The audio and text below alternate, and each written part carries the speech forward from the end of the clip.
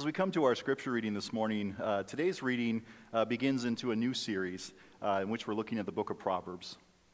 And this particular reading is very short, but very powerful. I think as we think about the words themselves and what is being said here, it communicates something that we are to hear as a central theme in the book of Proverbs itself. And so hear God's word this morning from Proverbs chapter 1, reading verse 7. The fear of the Lord is the beginning of knowledge. Fools despise wisdom and instruction. The word of the Lord. Thanks be to God. So this week we get a series, like I said, the book of Proverbs. We're going to be walking through a series that, if you remember, the last series was called Generous Life. This series is called Smart.Life. So how do we live a life that's smart? Not one that would be the alternative to that.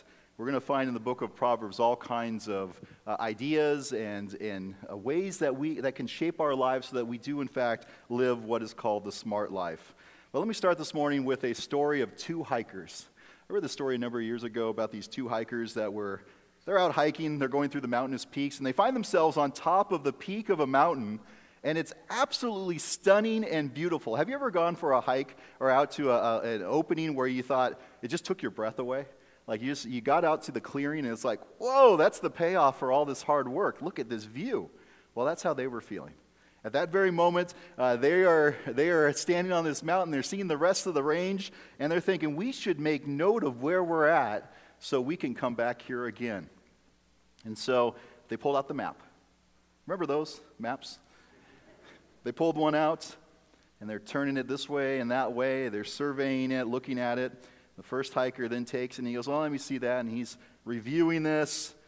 And then he says this to his hiking friend. If I'm reading this map right, we're currently standing right over there. Clearly, their reading of the map was incorrect. Clearly, something was wrong there. Well, the ancient Jewish wisdom writer who writes our text here would want us to read the wisdom map correctly. Would want us to see things the way they actually are. But to do so requires a very particular ingredient, which begs the question, what's the ingredient? What's the ingredient that we need to look at? To answer this, we need to go back to the beginning. Now, not back to the beginning of time, but back to the beginning of the book of Proverbs itself. You look at Proverbs chapter 1, verse 1, we see right away that the book itself is going to be associated with a king who's known in history for being wise, King Solomon. Though there's other parts in the book itself that actually have superscriptions that say they're attributed to others. But this is a book that's rooted within the wisdom tradition, and it's one rooted within a historic figure who's known for wisdom. But then in verse 2, we have what is called the prologue to the book. And reading from verse 2 down into our present verse, we get to see the contours of what wisdom's role is and the purpose it sets, the table that's set before us when we talk about wisdom itself. And I might add, it's a very long sentence if you look at verses 2 through 6. But it's this playing out of what wisdom looks like. And it's here in verse 2 that we're introduced to these two words that will show up in the latter part of our text. The two words being this, Hokmah and Musar. The words wisdom and instruction. It's the stuff that fools despise. That's what our text says, and we'll come back later to what that means. And of course, for those who seek wisdom, it holds the promise for both the unlearned and the wise alike. Great promise of such things as understanding and being one who deals wisely, for righteousness and justice, as you think about these grand categories of what it means to live the right way, for equity and shrewdness. These are all categories that are contained there, prudence and learning and skill. In other words, if you want to live your best life, which is kind of a popular thing folks are saying these days, you want to live your best life now, you'd pay attention, you'd heed these ideas of Hokmah and Musar. Wisdom and instruction. Those are keys to the smart life. But as important as these are, as important as these two categories are for our lives, there's still one that's more important to begin with. There's one that we're supposed to start our journey with, an ingredient that's so essential that we're not to miss it, according to the biblical writer. In fact, that particular ingredient is this: the fear of the Lord. You miss this, according to the biblical writer, and you've missed something significant. Many years ago, I took a group of middle schoolers on a mission trip to a local camp. And actually, as I look across the room here, I think I know someone who might have gone on one of those trips to the local camp is here in attendance this morning. But we had a hard day of work. We did a lot of work around the camp, working outside, clearing all kinds of blackberry vines and doing, just really labor-intensive work, and even more labor-intensive when you're trying to lead a group of 12 through 14-year-olds in that work. But we were tired, we were spent, and I remember sitting down at dinner and just hearing the excitement of these kids as we sat down after a hard day's work, and we're going to have this delicious meal, and right in the middle of the table were delicious churros, right? Those sticks that have the cinnamon all over them and the sugar, and they're just super, super delicious. And you could hear the kids just kind of the glee, going through the entire dining hall at that moment as they got excited. I'm going to have a churro. I told them they had to wait till they ate their dinner. Don't want to spoil your dinner. But that bowl on the table was so inviting. And so as they were sitting there waiting for that, dinner got finished. And then those sounds of glee that were reverberating throughout the dining hall were suddenly replaced. They were replaced with the sounds of horror and shock, because the partakers soon discovered that the churros themselves were mistakenly not covered in sugar, but instead they had been covered with salt. A key ingredient was missing. You know what happens when that ingredient's missing? It could all look right. It could look appetizing and appealing, but that ingredient's missing. It's a complete change. So our pursuit of the smart life, we're not to miss the key ingredient of fearing the Lord. But what does that mean? What does it mean to fear the Lord? We consider various divine visitations recounted throughout the Scripture. You remember these as you've read through the Bible. You see different places. There's a lot of fear expressed in those moments. Remember Adam and Eve, right? The man and the woman in the garden. God comes in the garden. What do? They hide. What happens when Isaiah encounters God's throne room? He says he's doomed. His life is going to come to an end. Or even think about the resurrected Jesus who shows up to his disciples. They think he's a ghost. They're frightened. They're afraid in those moments. In these places, these startled characters each time are greeted with words of blessing, words of peace, words of don't be afraid, but we're shaken in our boots. It doesn't take much imagination then to think that fear of the Lord is talking about that. That when you hear the word fear, that is what the author has in mind. But that's not exactly what the biblical writer is talking about here. In fact, Bruce Waltke makes this point in his commentary. He says, we can't really understand what a butterfly is if we just study the words butter and fly in isolation. Right, it won't really tell you what a butterfly is. And it's the same thing with the fear of the Lord. It's a compound that can't be understood by, in isolation, studying the words fear and studying the word Lord. Instead, we have to look at the way it's used throughout Scripture. And when we do, according to Waltke, here's what we see. Two things. One is this: the fear of the Lord entails an objective revelation that can be taught and committed to memory. So it's something that we can know, it's something that we can learn, and we see that in particular texts like Psalm 34:11, which says, "Come, O children, listen to me, I will teach you the fear of the Lord." Right? So you can see it's something that can be instructed or taught. And as we continue to read in verse 12 and following, it becomes clear that way that can be taught, it has very specific contours to it. We also see in Psalm 19 that the fear of the Lord is related to references to the law and the command. It almost serves as a synonym in that text. The second thing that Waltke would say is it's not, though, just a rational type thing or something that we memorize or learn, but the fear of the Lord also entails an emotional response that we have of fear, of love, of trust. In Deuteronomy, we see that this ideas of loving the Lord and fearing the Lord work interchangeably. We actually see that in chapters 5 and 6, where there's a connecting piece between those things. The writer is moving back and forth between using love and fear, but using the same context for each one and playing that out. We see when Israel distorts this, think about in Isaiah's day, when Israel tries to make fear of the Lord just about how I respond or just a rational type pursuit. what does Isaiah say to him? He says this, remember what God says, because these people draw near with their mouths and honor me with their lips, while their hearts are far from me, and their worship of me is a human commandment learned by rote. The fear of the Lord is not merely rational. Their hearts were far. They were going through the motions. They were doing the stuff. But God says your heart wasn't there. It wasn't in there. So seeing this as being objective revelation, that it can be taught, but also an emotional response of fear, love, and trust. But how do we wrap our minds around those categories? How do I make that a way that I'm going to remember tomorrow? Like, how do I get to a place where I can say, okay, the fear of the Lord is this, and here's how I do this at work? Or how do I do this when I'm at home? Or how do I do this when my son or daughter doesn't clean up their room? Or how do I do this when I don't clean up my room? Like, what does this look like for us? Well, at this point, David Hubbard offers what I think is a very nice, compact definition for us of what fear of the Lord is. And he uses these words. He says, reverent obedience. The fear of the Lord is this. It's reverent obedience. It's this idea that if we borrow from C.S. Lewis, remember back in Narnia, when he talks about, when Aslan's talked about by Mr. Beaver, what is Aslan described as?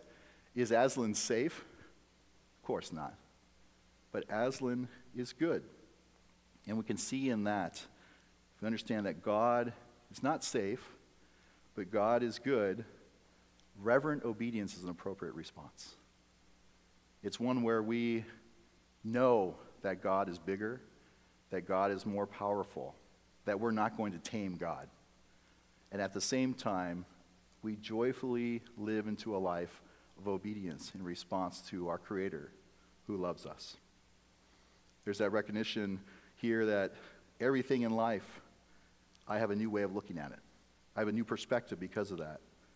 I'm seeing things through that lens or through that perspective. I'm looking at life, again, in reverent obedience as I look at my work, as I look at my school, as I look at my friendships and my community. I'm seeing all these within the lens of who God is. And I'm taking my knee and I'm bowing it to God's will and God's commands. That's what it means to fear the Lord. And when we live that way, what happens for these recipients, these people living with this fear of the Lord, is that we come to know that we're rooted in the God who is. That we're recipients of the fruits of that God's wisdom and instruction for us. That we begin to unlock and understand what the writer of Proverbs is saying. In other words, when we fear the Lord, we come to a place where we can read the map. We can understand what it says. These, of course, are all contrasted with another group.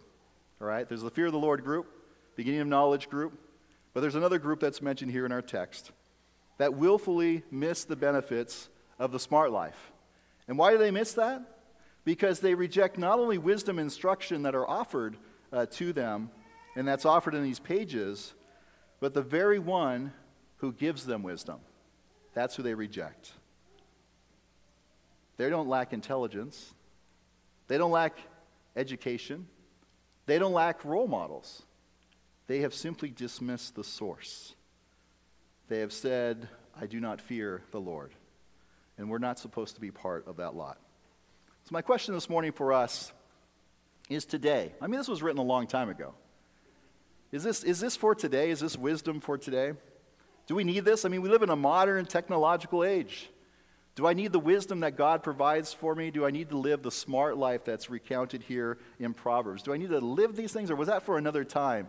Maybe we've got higher ways of thinking. Well, I was watching and listening to the news this past week, and maybe you heard the same news stories I did that might help us understand if we need wisdom today. A sculpture was sold at an auction last month. Did you hear the story? For what amounted to $18,000 in US dollars.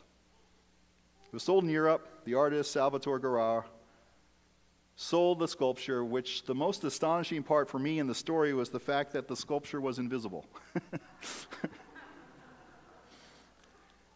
For $18,000, someone bought a sculpture that's invisible. that was described as being made of air and spirit.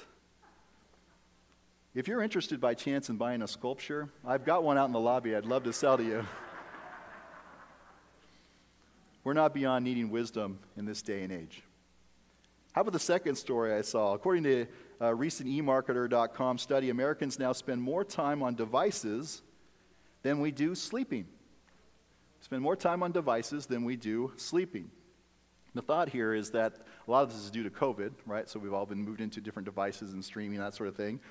And the general thing would be, yeah, once we get past the pandemic, we're going to suddenly, these numbers will correct themselves. But that's not what they're thinking.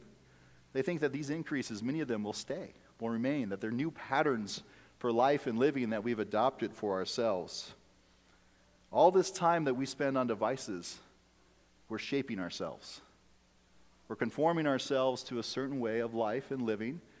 And it's not all bad. I'm not going to say that that's been all something that's been evil or terrible, but we have been shaping ourselves. Perhaps we might be ripe for instruction in our own day. And so here we stand as moderns, maybe even postmoderns, maybe even post-postmoderns at this point. But here we stand in this place. Where do we find that wisdom and instruction? Certainly the book of Proverbs will set the course for us. I'm reminded of a story in John's gospel. A story of Jesus who has, at this point early on in the gospel, has many followers. But in John chapter 6, something happens. And a number of these disciples, these earliest disciples, turn and leave. They don't like what Jesus is saying, and so they leave. They heard something that didn't agree with them, and they said, we're out. We're going to go do something else. But there were still some who followed. An inner circle that Jesus turns to at that moment, and he asks them, do you wish to go away as well? And you'll recall what Peter answered at that moment. Lord, to whom can we go? You have the words of eternal life. We have come to believe and know that you are the Holy One of God. So friends, like those earliest disciples, one of our callings here when it comes to wisdom is we're supposed to stick around. We're supposed to stay around for the wisdom and the instruction in the presence of a loving and living God. So as we close this morning, I want to draw our attention to a 2015 article in Psychology Today that was entitled 9 Reasons You Need a Personal Motto. Right? 9 reasons you need a personal motto. And it observed that such mottos can increase productivity, they can inspire, they can even help you change a habit. Right? So we've got to have a motto. A few of the specifics they said were these. A personal motto can remind you of who you are and what you stand for. They also said a motto can jog your conscience, remind you of your values, and even teach character strengths. I like the sound of these. These sound good, right? These are good reasons to have a personal motto. A motto can give you encouragement that will help you persist. These are all good. And of course, we know that mottos can inspire and move us. We see them emblazoned on hats and t-shirts. We see people tattooing their bodies with them. We might put a bumper sticker on our car with a personal motto with that. And so we like to see ourselves keeping our eye on the prize. We like to seize the day, right? You get your motto going on there. Of course, life quotes also function similarly. Some of you might say, I want a little bit longer something, and so I'm going to go with a life quote. And you've heard life quotes like Dolly Parton, who said, the way I see it, if you want the rainbow, you got to put up with the rain. So maybe that's what you want as your motto as you go forward. Or even Kathy Guisewhite, the creator of the comic strip Kathy, who said, when life gives you lemons, squirt someone in the eye. All right, so you can have all sorts of mottos and life quotes that go with this. And of course, you won't be surprised to hear there's a Christian version of this, right? There's a Christian version. Christian version we often talk about are life verses. We're asking young people to tell me what your life verse is. If you're 16 years old, what's your life verse? We get a lot of Jeremiah 29:11s, all right? You get a lot of Philippians 4:13s in response. I can do all things through Christ who strengthens me, right? If I was to ask the ancient wisdom writer how they might answer what their motto would be. If I was to ask them at this moment, what would be your life quote? What would be your life verse? What would be the thing to hang your hat on to say, this is who I'm going to be and this is how I'm going to live? They would answer different. They wouldn't go to Jeremiah. They probably wouldn't go to Philippians, probably because it wasn't written yet. Where they would go is probably Proverbs 1:7. And they'd say to you and me today, the fear of the Lord is the beginning of knowledge. It's not only where we begin, it's also where we live. Friends, may it be so in our day as well and for our lives. Let us pray together. Lord, we thank you on this morning for your great love once more. A love that is shown to us in the instruction and teaching the good word of Scripture. As you've revealed to us a path that we can walk that illuminates before us. And Lord, a life that we can live that would be faithful in response to you. Lord, as you've been gracious to us, you invite us to live in places where we might be loving and gracious to all the world, where we might live true lives of worship. And so as we consider what this means for us, as we ponder to hear your word, Lord, we pray that these things would be placed deep in our hearts, that we might live them each day of the week. We pray this in Christ's name. Amen.